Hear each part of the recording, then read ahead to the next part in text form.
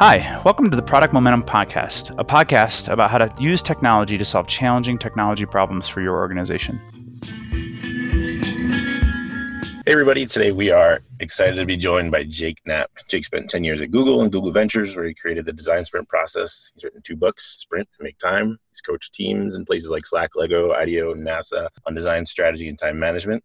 He is now professor at MIT and Harvard. And he is very tall.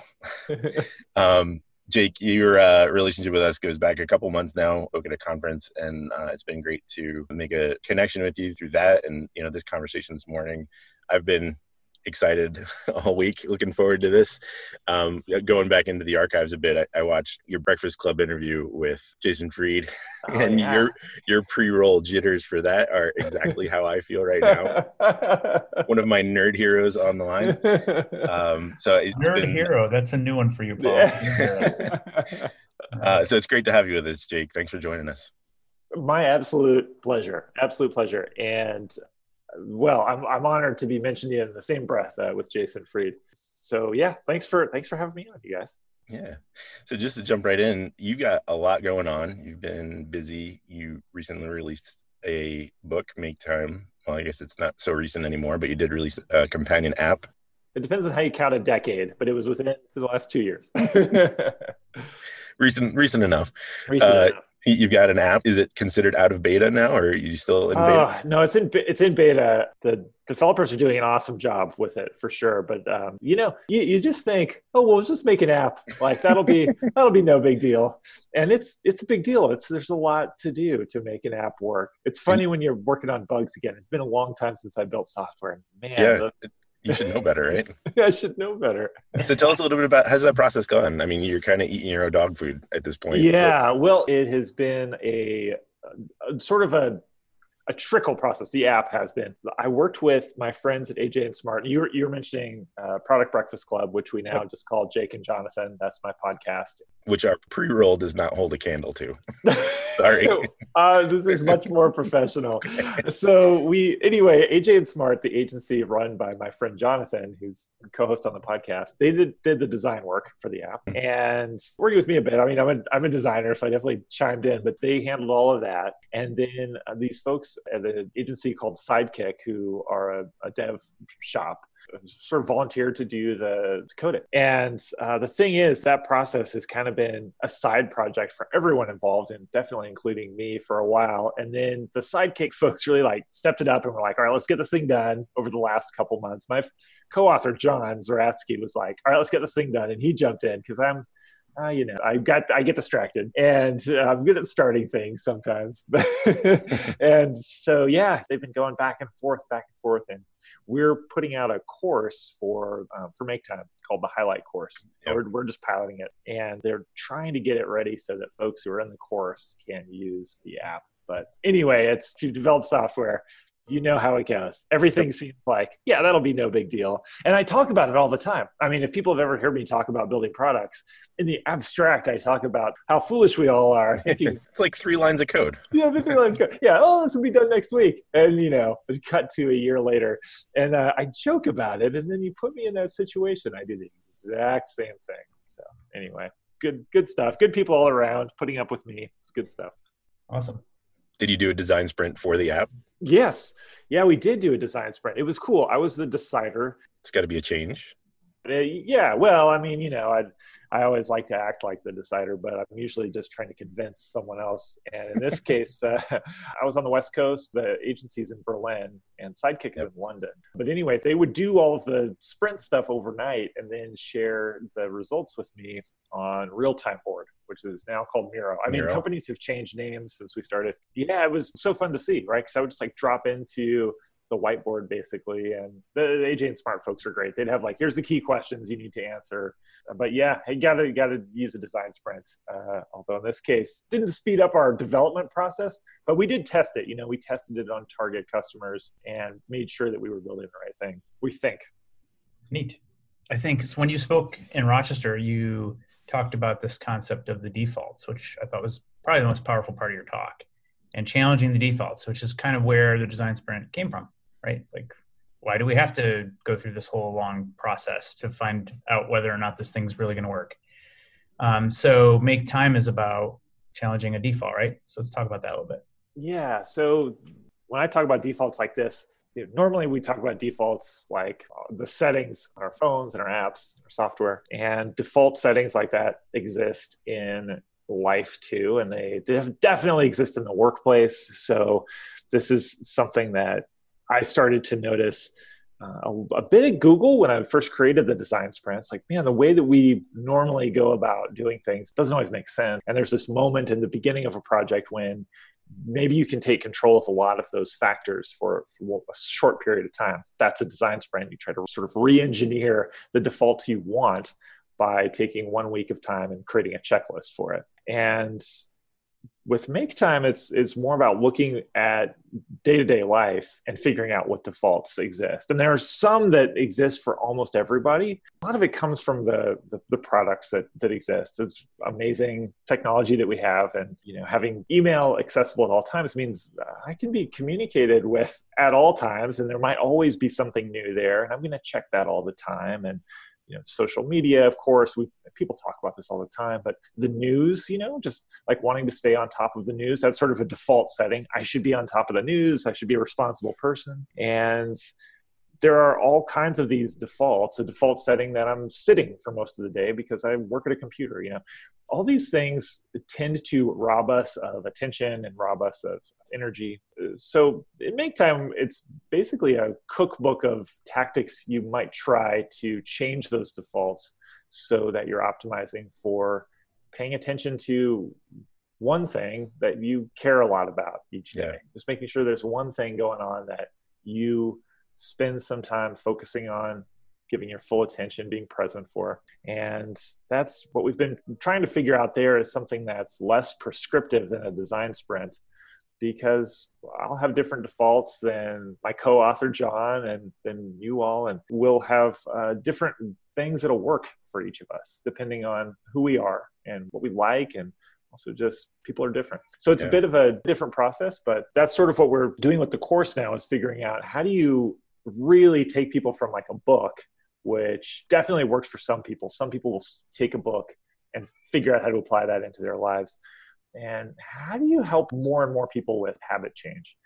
Because habit change is so hard. So we're trying to do that with a course where it's live and you have sort of a cohort of people you're going through, and we hope that that'll help. The app is another method, and I found the app to be actually super powerful, even though it's super simple, but like just to get a reminder. Just that block on your calendar. Yeah, totally. It's huge. So yeah, we're trying to change defaults in like different, in the workplace, in day-to-day life. And man, some of these things are hard, but I think it's worthwhile because it's our human lives. Well, I mean, we spend more time with our coworkers and with our work than we do with our families a lot of the time. We treat this work as like separate from real life, but it's where we spend most of our lives, unfortunately or fortunately. I was rereading the book over the holidays, trying to find some inspiration for my New Year's resolutions. And, in the past couple of months since December, and now going on 2 months, 3 of them have actually stuck for me. Just a quick plug for a couple of times. Cool. So, I've changed my email footer. I've said if it's important, text me.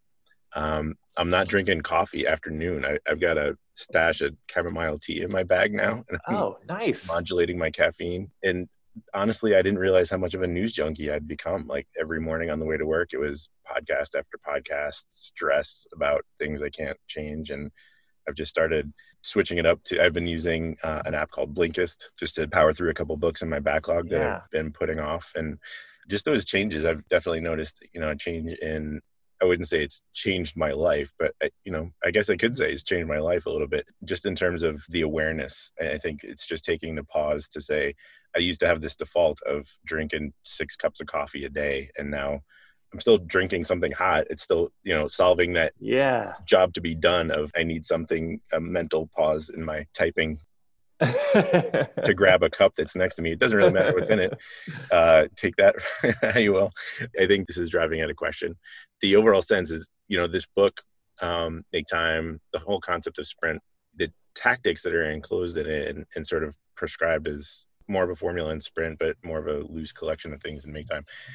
the thing that I've been wanting to ask, and this is probably a poorly formed question, but I'm asking it anyway, the tactics and the strategy and the intersection there. Would you consider yourself to be someone who's a strategist who's good at tactics, or a tactician who's aware of strategy?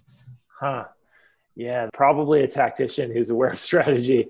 I have these big overarching, I don't know, overarching is, I don't even really know what that means. I have big goals sometimes, right? Like, and if I have that makes it into my crosshairs as a goal, earlier I was talking about how I can be good at starting things, but not necessarily good at finishing things. And that's true and also not true. I'll give myself a bit of credit. When something is in the crosshairs, I'm very persistent, but I try to be selective about what I let get into the crosshairs. And the app is a good example of a thing that was not in the crosshairs. It was something that, it's a nice to have thing for everybody who's working on it, until John decided this is actually could be really valuable. I'm going to put it in my crosshairs, right? But for me, there's like, if I'm writing a book, or back when I was as a full-time job building products, or when I was developing the design sprint, when something's in the crosshairs, like I will run it down over years. And many of these things, the design sprint this year, 2020, will be the 10th anniversary of the first design sprint ever. I ran that in 2010 at Google. And I'm still fired up about perfecting it. When I'm writing a book, that's a process usually that, spreads over the course of years. Maybe, if you actually slice up how long does it take to write it, you could condense it into less than a year, but those are long-term things. However, the way those things happen are tactics. And so I get very into the day-to-day. How do I make this thing happen today? And I'm probably not a person who's well-suited to like direct a team of people or to run a complex business. I run a business with like one employee, that's me, but like I'm probably not going to be good at those kinds of other strategic things that involve like a lot of strategy. I'm really like a one item strategy kind of person. But the tactics to get there, to me, that's where it all happens. Like it's all like day to day. How do we get past this moment when I'm sitting down at the computer and I want to write, but I also really want to check the news because, oh man, I'm right there with you. I get so into the news. Or I'm sitting down to write, but like, I could probably check my email and get a good sense of productivity. And these are things that I haven't conquered. These are like, I need a tactic. I will need a tactic today. It's 6 a.m. right now as we're talking in Seattle, and I'll be writing later today, I hope, but I'm going to need to have an array of tactics at my fingertips to keep me actually writing. Yeah, here's a poorly formed answer. Actually, I think that was a good question, but my answer is a bit rambly. I guess really tactician, probably more than strategist, but I do like to have those headlines that I'm going for. So first of all, thank you for joining us in Seattle at 6 a.m. Yeah, sure. My pleasure. And being a good chipper in the morning. Appreciate that. So I'll always talk a lot, but whether it's coherent or not, that's probably the main factor. Your answer led me to a question that we struggle with every single day. So, we build software products, obviously. And one of the biggest challenges every product team has is prioritization. How do you figure out what to do next? And even in the context of running a design sprint, choosing, hey, do we design sprint this thing, or do we just go ahead and build this feature and experiment with this feature? Like, at what level do you decide time to pull in a design sprint? I'm sure you've been asked that question a million times, but we still struggle with it. Like, how do you figure out, like, what is the priority? What is the thing that you should be approaching first? And is there some structure to how you should approach prioritization? What do you think about that? Well, I take a really simplistic approach to prioritization. And I don't know that this is like wise for other people to emulate in their personal lives or in their, in their projects. But I'll give you my simplistic approach, and then maybe we could talk for a quick minute about a more measured tactical approach. My simplistic approach is to do everything possible to have one big headline, and for that headline to come, if possible, from a gut feeling. I am very respectful of people's gut feeling of what's most important to them. It can be hard sometimes to tune into that. There are a lot of things we might feel like we should do or that we've sort of made a story for ourselves about what we have to do, and to tune into what your heart, thinks is right, what you believe to be the right thing to focus on can be difficult. I know that for me, it took many years of building software before I could tune into what do I think we ought to do, not just which direction is the team headed and what's my obvious role in what the team is doing, but like what do I as an individual, if I've sort of collected some wisdom over time and I'm opinionated, what do I think we ought to do? What's the thing I should push for? I think this, as an individual, if you can tune into that, it can be very powerful for you in a large organization. And maybe you can propose something new. Maybe you can drive for a different way of doing your work, whatever. But often I think those come from the heart. I think that when I've talked to startup founders and CEOs time and time again, what I always like to ask people was, what's keeping you awake at night? And, that I'm a designer. I was a design partner at Google Ventures. So if we were having a conversation, me and a founder, it would be about how can I help them out with design? How could the design team at Google Ventures be of service to them with product design or whatever, hiring, whatever. And sometimes those questions were tactical, but the really interesting thing for me was, well, what's keeping you up at night across everything? Forget about design for a second. Like, how are you doing and what's stressing you out? And the thing that was most on their mind, that was where, if there was going to be a design sprint, that's where it was going to, and it would be, maybe we can help with that burning thing. And likewise in life, I think sometimes we have things that we were putting off for someday. This is a big theme in Make Time. Projects or spending time with people that we think someday I'll have the chance to do that more. I'll spend more time with my kids, or someday I'll work on that project. Someday I'll take up that musical instrument again. Someday I'll lead a new initiative at work. I'm going to make the time, carve it out. It's just not right now because things are so busy. And part of the idea with Make Time is to identify what that is in your heart and then create a lane for it where there might not be one. I love that question.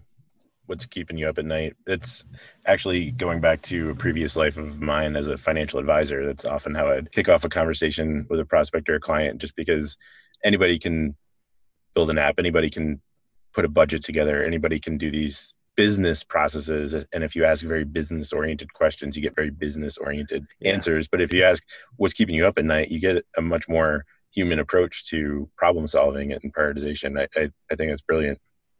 I think that it is also worth touching on that promised second part of the question, which is a tactical way to approach it, because sometimes it is not clear in your heart, or it is not clear what's the thing that's keeping you up at night, but you do have competing priorities and you do have to figure out what is the most important. We used to run a process when I was at Google Ventures that we called an opportunity sprint. And actually, me and John Zeratsky, again, my co-author on Make Time and co-author on Sprint, we're working on, this is something that's sort of like on the back burner, like the app was for a while. So we're just waiting for the eye of Sauron of one of us to turn its attention onto this post.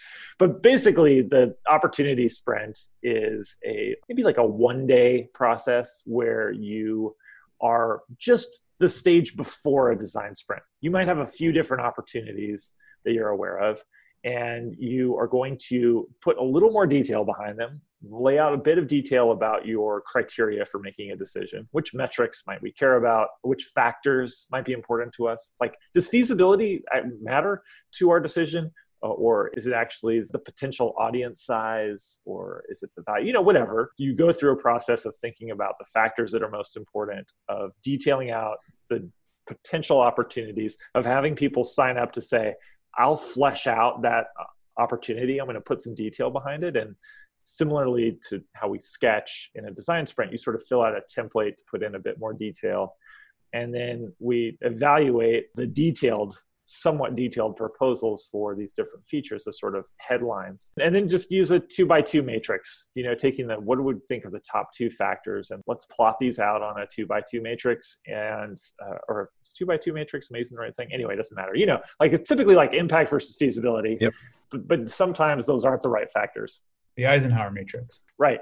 And that is super clarifying. Those are pretty obvious kind of consultant things to do, but man, that can be very clarifying. And a similar exercise for an individual, I think, is just to write a list, and we haven't talked about this in Make Time, write a list of every project that you have in mind and include projects at work and include the responsibilities that you have in your life and include things like checking email, staying up to date on email or staying up to date on social media or staying up to date on the news. Like anything that's like a job that you might have, you might list out 5 things or 10 or 20. I always list out when I do this, be a dad is a project, and things that you hope to get to, but you can't get to right now. List those out. Write a long list in no particular order, and then go back across that list and try to stack rank by importance. Just write, like a number. Which one is number 1 for you? And if you can just make that decision is really hard. But if you can write a column with your desired prioritization of those things, and if you can write a second column with your actual prioritization, how do you actually spend your time? That's super interesting to see where the gaps are. That's where the defaults are. That's where the defaults are. Totally. Yeah. And sometimes those gaps are there for very good reason. There might be something going on right now that causes it to be impossible for me to work on my number 1 thing. This past year, we've had some family health stuff going on. I have been meaning to work on this new book, and it has been so hard, and it's been a source of agony for me to feel like, gosh, I'm not getting to that thing. But why is that? At any rate, identifying that there was a gap there helped me realize the appropriate top priority for me right now. It was, dealing with the health stuff. And if you can identify where, okay, there was like a disconnect in my head between what I thought should be the top priority and what actually has to be the top priority now.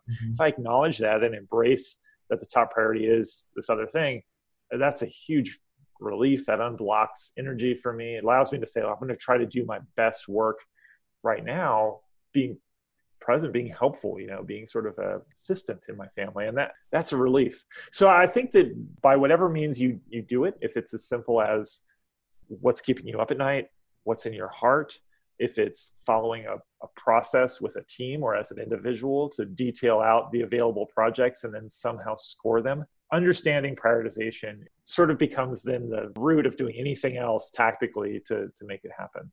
Mm-hmm. I always say that where you spent your time, where your past behaviors lied, that betrays what your actual priorities are, right? Yeah. Prioritizing in the future is difficult. It's challenging because you don't know, even in the context of a software product, if you choose to build one feature over another, you don't really know which one was more valuable until you actually deploy it and see the result. You're guessing. So it's a guesser's game. So you can test some things and you can experiment with some things, but you still don't really know until you put it in the wild. Yeah, you can ask a customer how much they're willing to pay, and they can tell you 1,000, they can tell you 50, but until they actually slap the money down, you don't really know. And the things that there are some things where our past efforts show our priorities in a helpful way. Sure. Like the illness thing, right? Or, someone might say, I'm spending a lot of time managing my team, and that's preventing me from being an individual contributor on this project or leading this new project. Well, maybe your team needs that right now. By looking at that and examining it, you might uncover that. But a lot of times when it comes to teams working together on building software or building products, or when it comes to an individual trying to get things done, there are common places we spend a lot of time that almost never reflect what we actually believe to be important. And one of those is email. And I am guilty of contributing to this. I mean, I worked on the Gmail team for many years. I love email. Email is a sink. Well, it's your fault. It's my fault. It's my fault. Yeah. I did want to make it better. I worked on a feature when I was at Gmail called Priority Inbox. Please tell me you're not the one that came up with a little badge. Oh, like the unread count? No. That's horrible. No, we tried to sort your email into what was important and not important. And our metric was actually trying to reduce the amount of time people spent using email. Oh, I love that. It's great. However, I don't think we were ambitious enough at that time. At the time, it seemed like, this could be like a really big deal. And it was helpful, but it turns down the dial, like a half a degree. And the reality is that email is a big challenge, but we're still using the same email structures. And even the most sophisticated email app out there, even Superhuman, is still a tool for making you react as fast as possible to other people's priorities. We do this in our personal lives. We do this in our work lives. It eats up tons of our attention. And there are things like that that are shocking. If you look at how teams usually spend their weeks, how many stand-ups and recurring meetings and one-on-ones and bouncing and changing context we do, and yet how difficult it will be if you ask a team who has identified their top priority to spend 1 week focused on that top priority. It's like pulling teeth to do that. It's crazy.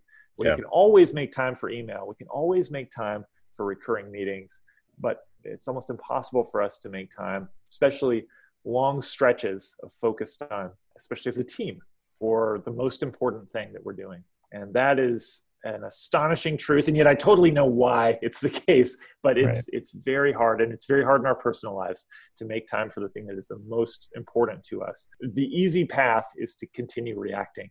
And it's hard, as you talked about changing your signature in your email to say, if it's urgent, text me, I'm not going to get back to you. We have to reset our own expectations for ourselves first, and then make like an outward indication of that, make an outward commitment to raising our reaction time. I'm going to be slower.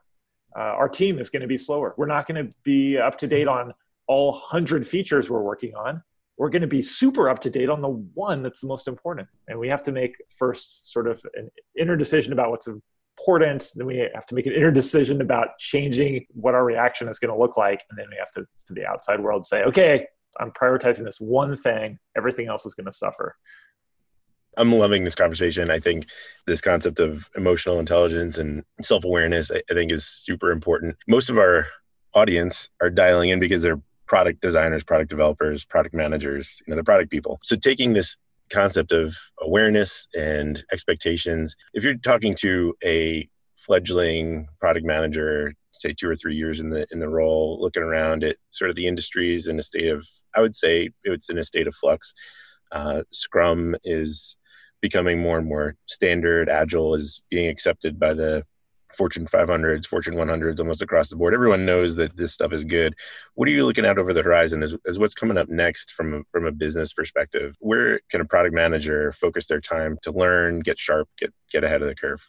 Well, this is going to sound incredibly self-serving, but it's what I believe, and it is also about the only thing you can count on me to know about, which is design sprints. If you are in a world where Scrum or Agile is the way your team operates, those systems are definitely acknowledged to be really good right now. And that's good, but it's also super dangerous, because what those methodologies are, they're ways to build a super fast development engine. And okay, well, that just sounds good. Like, what's just going to throw it out there? What could be possibly wrong with that? Yeah, we've got new defaults. Yeah, it's a new default, right? Yeah, so the new default is we move fast now. Whatever you want to build, we can build it fast. So let's get going. And when I've been on teams who use Agile or worked with startups, whatever kind of size company is using Agile, you see the same problem. The engineering team is this cranking machine, and they are hungry for stuff to build. And they start to build things before there's a plan. And you'll see this again and again and again. It is impossible for the product team and the design team to stay ahead of the engineering team. This is not well structured or well built into Agile. Or if it is, I haven't seen the teams that are running this in a super thoughtful way. You just don't see it. You see these engineering teams take off and become these monsters. It's like a steam engine. It's like, well, we got to shovel something into this steam engine to keep it going. They're hungry for what to build next. And quite often, what happens is that the engineering team starts building before what they're building has been thought through. And then we're committed to this thing we've already invested in, even though it's a sunk cost. Oh, we started building this other thing. Even if we start to learn we're not on the right track, even if we haven't done a thorough sort of process to think through the design. And I've often seen teams where the engineers, they become sequestered into the Agile process, and they're no longer a part of the consideration of what should we build. So it's a irony that I am so squeamish about Agile and Scrum, because the process I'm talking about, it's called a design sprint, and the word sprint is shared across the two. In fact, people often, they hear me talking about sprints, like, oh, I know what that is. And of course, what I'm talking about with a design sprint is we're going to all pause. I want the engineering lead, I want her or him in the room in the design sprint, participating and figuring out what we're going to do. But we have to agree that we're going to run some kinds of experiments before we commit to building, because building is a huge commitment. And even if we're doing it fast, I probably don't have to convince you guys. It's a huge commitment. So I think that's the challenge. If you're getting a team, there can be this big process that let's get up and running and let's start doing Scrum or Agile. Let's get super, super efficient. That's great to get efficient, but you have to have a tool set to make sure you're building the right thing, or you're just moving really fast in the wrong direction. Or as my colleague Daniel Burka at Google Ventures often say, a lot of teams who are running Agile, they're driving a really fast car from one ditch to another ditch, just back and forth and back and forth. And the design sprint can be a way to give you some GPS. So you sort of know which way to head. So I actually had the honor to facilitate a design sprint just last week for one of our clients. And we spent a ton of time, about 2 or 3 weeks, actually just recruiting the right people to get the right mix in the room. There were a couple of people who had the right title, but just getting that chemistry right. And we were fortunate enough to have a very thoughtful architect engineer in the room who was open to design thinking, design sprint thinking. Yeah. And he was able to really contribute some things that we just would not have thought of in a room full of just designers or just product people. And having that insight to, this is the optimized design, this is the business case for the product, and here's the realistic approach from an engineer's perspective. And that moment, I will say I've been a part of, I guess, 9 or 10 design sprints at this point, facilitated 2. And it's always around afternoon Wednesday where this switch flips, where it all seems lost. All is lost. Moment hits, and you reach up to one of the how might we's, or you find one of the mock-ups, and it's like, we haven't talked about this since this morning, and you plug it into the storyboard, and it's like all the lights come on, and it's like, how did we not see this? It was right in front of us. That kind of magic doesn't happen unless you have the right people in the room, and you have optimists with their hat on backwards, and the right chemistry of the people on the team as well. I think building the right team is critically important.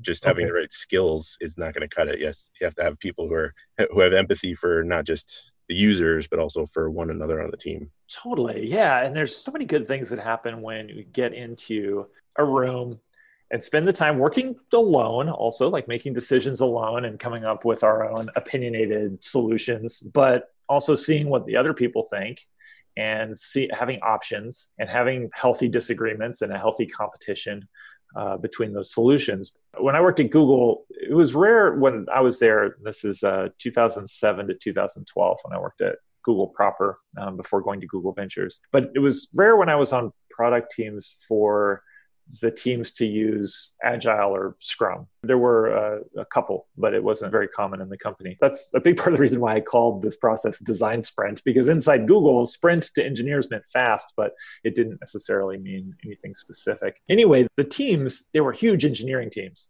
When I got there must have been about 50 designers in the whole company. And typically you'd have one designer or maybe 2 or 3 working on a whole product area. There were 3 of us who were the designers for Gmail, working with 2 product managers. And then you'd have like 150, 200 engineers. It's like 100-to-1 ratio designer, PM to engineer. And so they're cranking through stuff no matter what. And the way that we would get things done, and actually this is the same when I worked at Microsoft before, was that it was usually my responsibility to go off and figure out what are we building.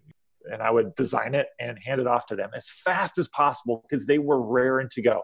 Then later, and this happened on multiple occasions at Google, this happened to me at Microsoft, and I've seen this happen in many companies.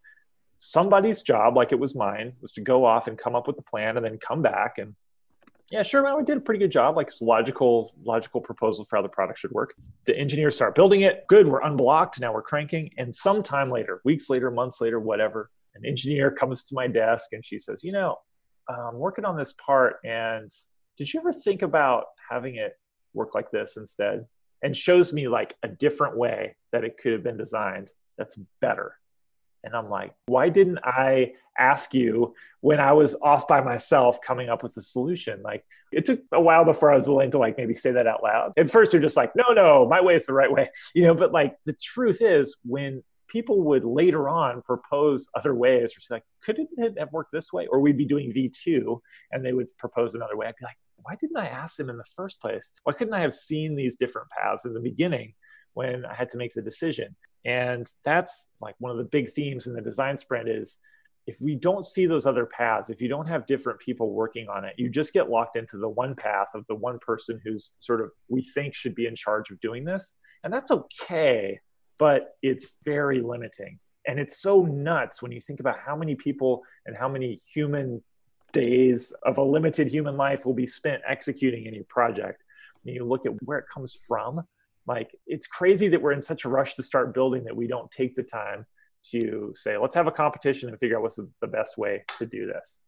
All right, so I want to just quickly pull on that concept. Paul, you brought it up, like having that focused time in the room and creating the open awareness around the problem set. The problems that we're solving today are not single factor problems. They require lots of different minds. That's the reality. And I think the design sprint process helps us kind of get a shared open awareness around what's important, create some serious customer empathy, and in short order, helps us to solve problems. I think it was Daniel Goleman that came up with that term in his book Focus about this concept of open awareness. I'm not familiar with it. Can you tell, so open awareness, yeah, what does it mean?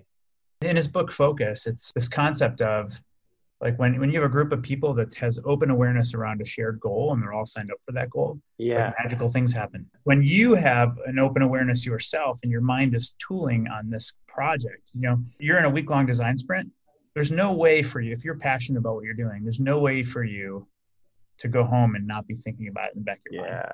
Yeah. And that's where when you sleep on it and you wake up in the morning and boom, all of a sudden, like Paul, like you said, on Wednesday, it was magical. All of a sudden we all came together and we're like, hey, why didn't we try this? And that happens every time. Yeah. Putting your brain in that state is, I believe that's the key. And I think that's what design sprints and that focused week really help people to do together. Right there with you. I have two metaphors that I often think about with this. One is booting up a computer, a really slow computer. I'm old enough to remember booting up computers off of floppy disks. And, it's like, okay, let's get disk 1 in there. All right, it's going to grind away for a while. All right, let's get disk 2. Just like waiting.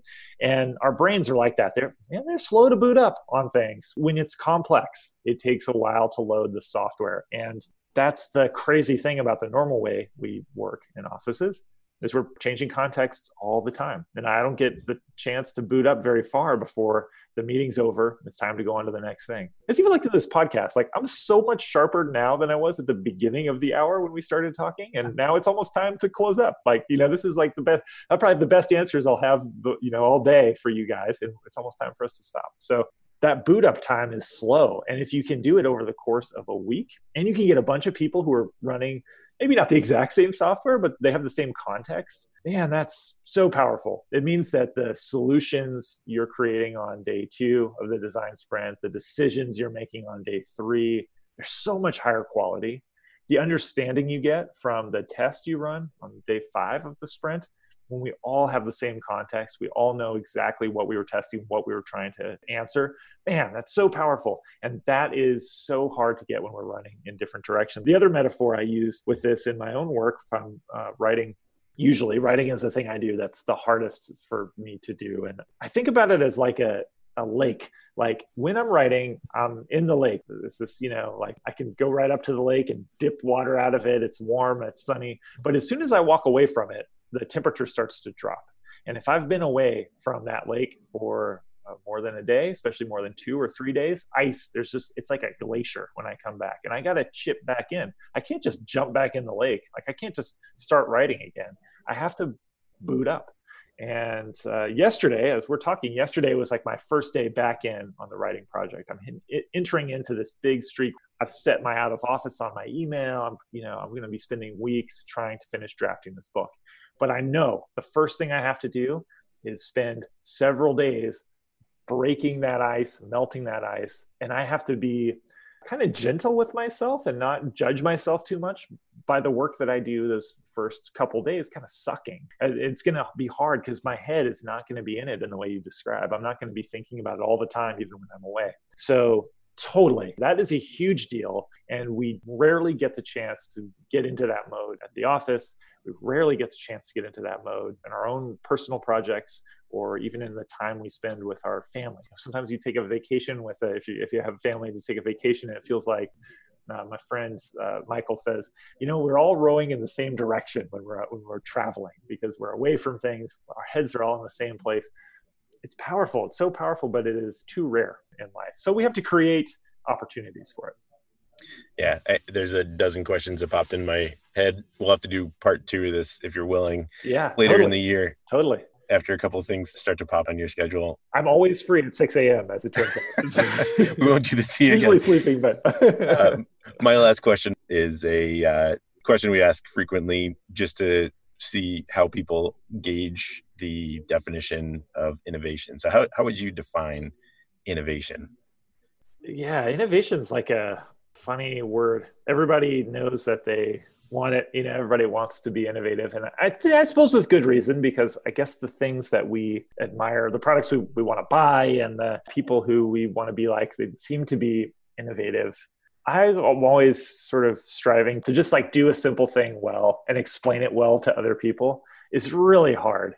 People love to talk about Apple Computer as an example of doing things well. And I think that's, it's a cliche, but the thing that I admire so much about Apple is what seems to be the harmony between the way they talk about what they're doing on the outside and talk about what they're doing on the inside. Like, they seem to have a real clarity of what's most important. If you look at the, marketing for the new iPhone, which is arguably their most important product to them, it's all about the camera, and they made it 100% all about the camera. Their marketing is super clear. It's excellent. They go into great detail about the camera. I cannot look at their marketing page or an advertisement for them without coming away from this impression about the quality of the camera. And I think the same is true on the inside. That's what they focus their effort on. When they talk about privacy, they have a very clear message on the outside, and I think that message is clear on the inside. Rarely, those of us who have worked inside big companies will know how hard it is to do that. That doesn't happen usually. There's not that clarity. And then we're scrambling after we've already made the thing, usually, to figure out what's our message going to be to the outside world. And to have that clarity on the inside and on the outside, I always think, again, if I can do that with my own personal projects or my own personal life, if I can have clarity in my thoughts and in my heart, and then translate that clarity to my actions and my messages to other people, that's simple, but very powerful, very hard to do. And no matter what you do with a clear heart and with clear actions and intentions, I don't know if it will be innovative, but it will be right and it will be powerful. And in a way, whether it's new and shiny or different from what other people have seen, will fall away, because what you do will be powerful, and it'll be from you as a company or from you as an individual. That will give it an authenticness and a differentness and a uniqueness that's inherently innovative, I think. So anyway, that's the way I think about it. Yeah. That's heartfelt. I like that. Thank you. Yeah. Last question for you. A book or something of educational content that you have been reading or read recently that you've been recommending to others? Obviously not your own. I've been reading a lot of fiction lately, so I should probably start there. I'll actually, you know what? I'm going to look at the books that are on my desk, because they're a good reflection of their things that I wanted to talk about in my podcast, and I put them up here to remind me. Fiction, there's 2 books I'll talk about. One is The Fifth Season by N.K. Jemisin. It's an excellent sci-fi book. Another book is called There by Tommy Orange. Excellent novel. I won't go into detail about those. If you like novels and you want to try something that's a bit different, either of those are unusual but excellent books. And I don't read a lot of nonfiction. I don't read a lot of business books. I mean, I used to, but after writing a couple of business books, I probably need about a decade to sort of recharge my interest in reading business books. I do still read them, but not super often. But my bar is high, so I'll start reading a lot of them, and it has to be really good for me to go all the way through. The book that I've read that I got all the way through, and it transformed the way I thought about the work that I do and the way I talk about my work and my life, is The Power of Moments by Chip and Dan Heath. Power of Moments. It's excellent. And it's about exactly what you would think from the title. It's about the power of moments. They sort of define this idea of a moment and how a business can think about the moments that happen for their customers, how to figure out which ones are the most important and how to engineer them so that they're amazing. And it's a very sticky idea that I find myself thinking about in all kinds of contexts, personal life and work as well. That's a great recommendation. So thank you for that. Excellent. I'm going to close it up about us both being kind of workshop geeks and the conversation of being sticky note geeks. Yeah, we have that in common, and that's rare. I think a lot of people are happy to write on whatever sticky note you give them, and you and me are serious. Yeah, exactly. And I think it goes into the concept of moment. Yeah. You know, the little details can make a big difference. Remember these guys? I sent you. I'm going to picture for our podcasters to view. And we've even engineered our own sticky notes. And Paul came up with a brilliant concept for the numbering system we use in prioritization and the stickers that we put on the sticky notes. And to pull on that concept of the moments that you create, these workshops, they're powerful experiences for all of the people that participate in them, and thinking about the little details matters. Yeah, it really does. It really does. There's so many things that we want to do. And when you're in a system where somebody has considered all of those elements, the default becomes to do the right thing. It's as simple as you walk into a conference room and there's no whiteboard, or it's small and dirty and it sucks and like the pen is half dry of ink. The default then becomes, we can't write on the whiteboard, so we're just going to have to talk our way through it. Figured out that whiteboards are never enough space. Never enough. Yeah. There's no situation where you're like, God, I wish there weren't so much whiteboard space in here. It's really annoying to me. Nobody ever says that. Sure, the default is the whiteboard. The flip chart is a magical thing because you can take the flip charts and keep drawing on them, and you can wallpaper the whole room and just keep going. That's true. Although, flip charts have the downside of you can't erase. You can't do fine-tune edits. You got to redraw the whole thing. What we need is like a flip chart whiteboard. Ooh, erasable flip charts. Erasable flip charts. Yeah. But it's true. But when you have the right materials, and when the materials you have are configured for the task at hand, it's like having dot stickers that have numbers on them for prioritization. Now the default is we're going to think about prioritization. These things are lying on the table. Like the easy thing to do now becomes, when we've had a discussion, if we've written things on paper, the easy thing to do, hey, let's just prioritize these real quick. These dots are here. If they're not there, okay, well, somebody has to think of that and then sort of explain it to everybody else and convince them that we should do it. Defaults are powerful, and the materials matter for sure. Office supplies are paramount importance in life. I'm telling you, I'm a geek about that stuff. So, all right, man. Well, thank you so much for joining us. This was awesome. We got a lot of great nuggets and insights for our audience here. I'm super honored, Jake, that you joined us. Can't wait to see you at the next Product Momentum Conference. Likewise. My absolute pleasure. Thank you both for having me. Sean, Paul, great. Thanks, Jake. Talk to you soon. All right. Well, that's it for today. In line with our goals of transparency and listening, we really want to hear from you. Sean and I are committed to reading every piece of feedback that we get, so please leave a comment or a rating wherever you're listening to this podcast. Not only does it help us continue to improve, but it also helps the show climb up the rankings so that we can help other listeners move, touch, and inspire the world just like you're doing. Thanks, everyone. We'll see you next episode.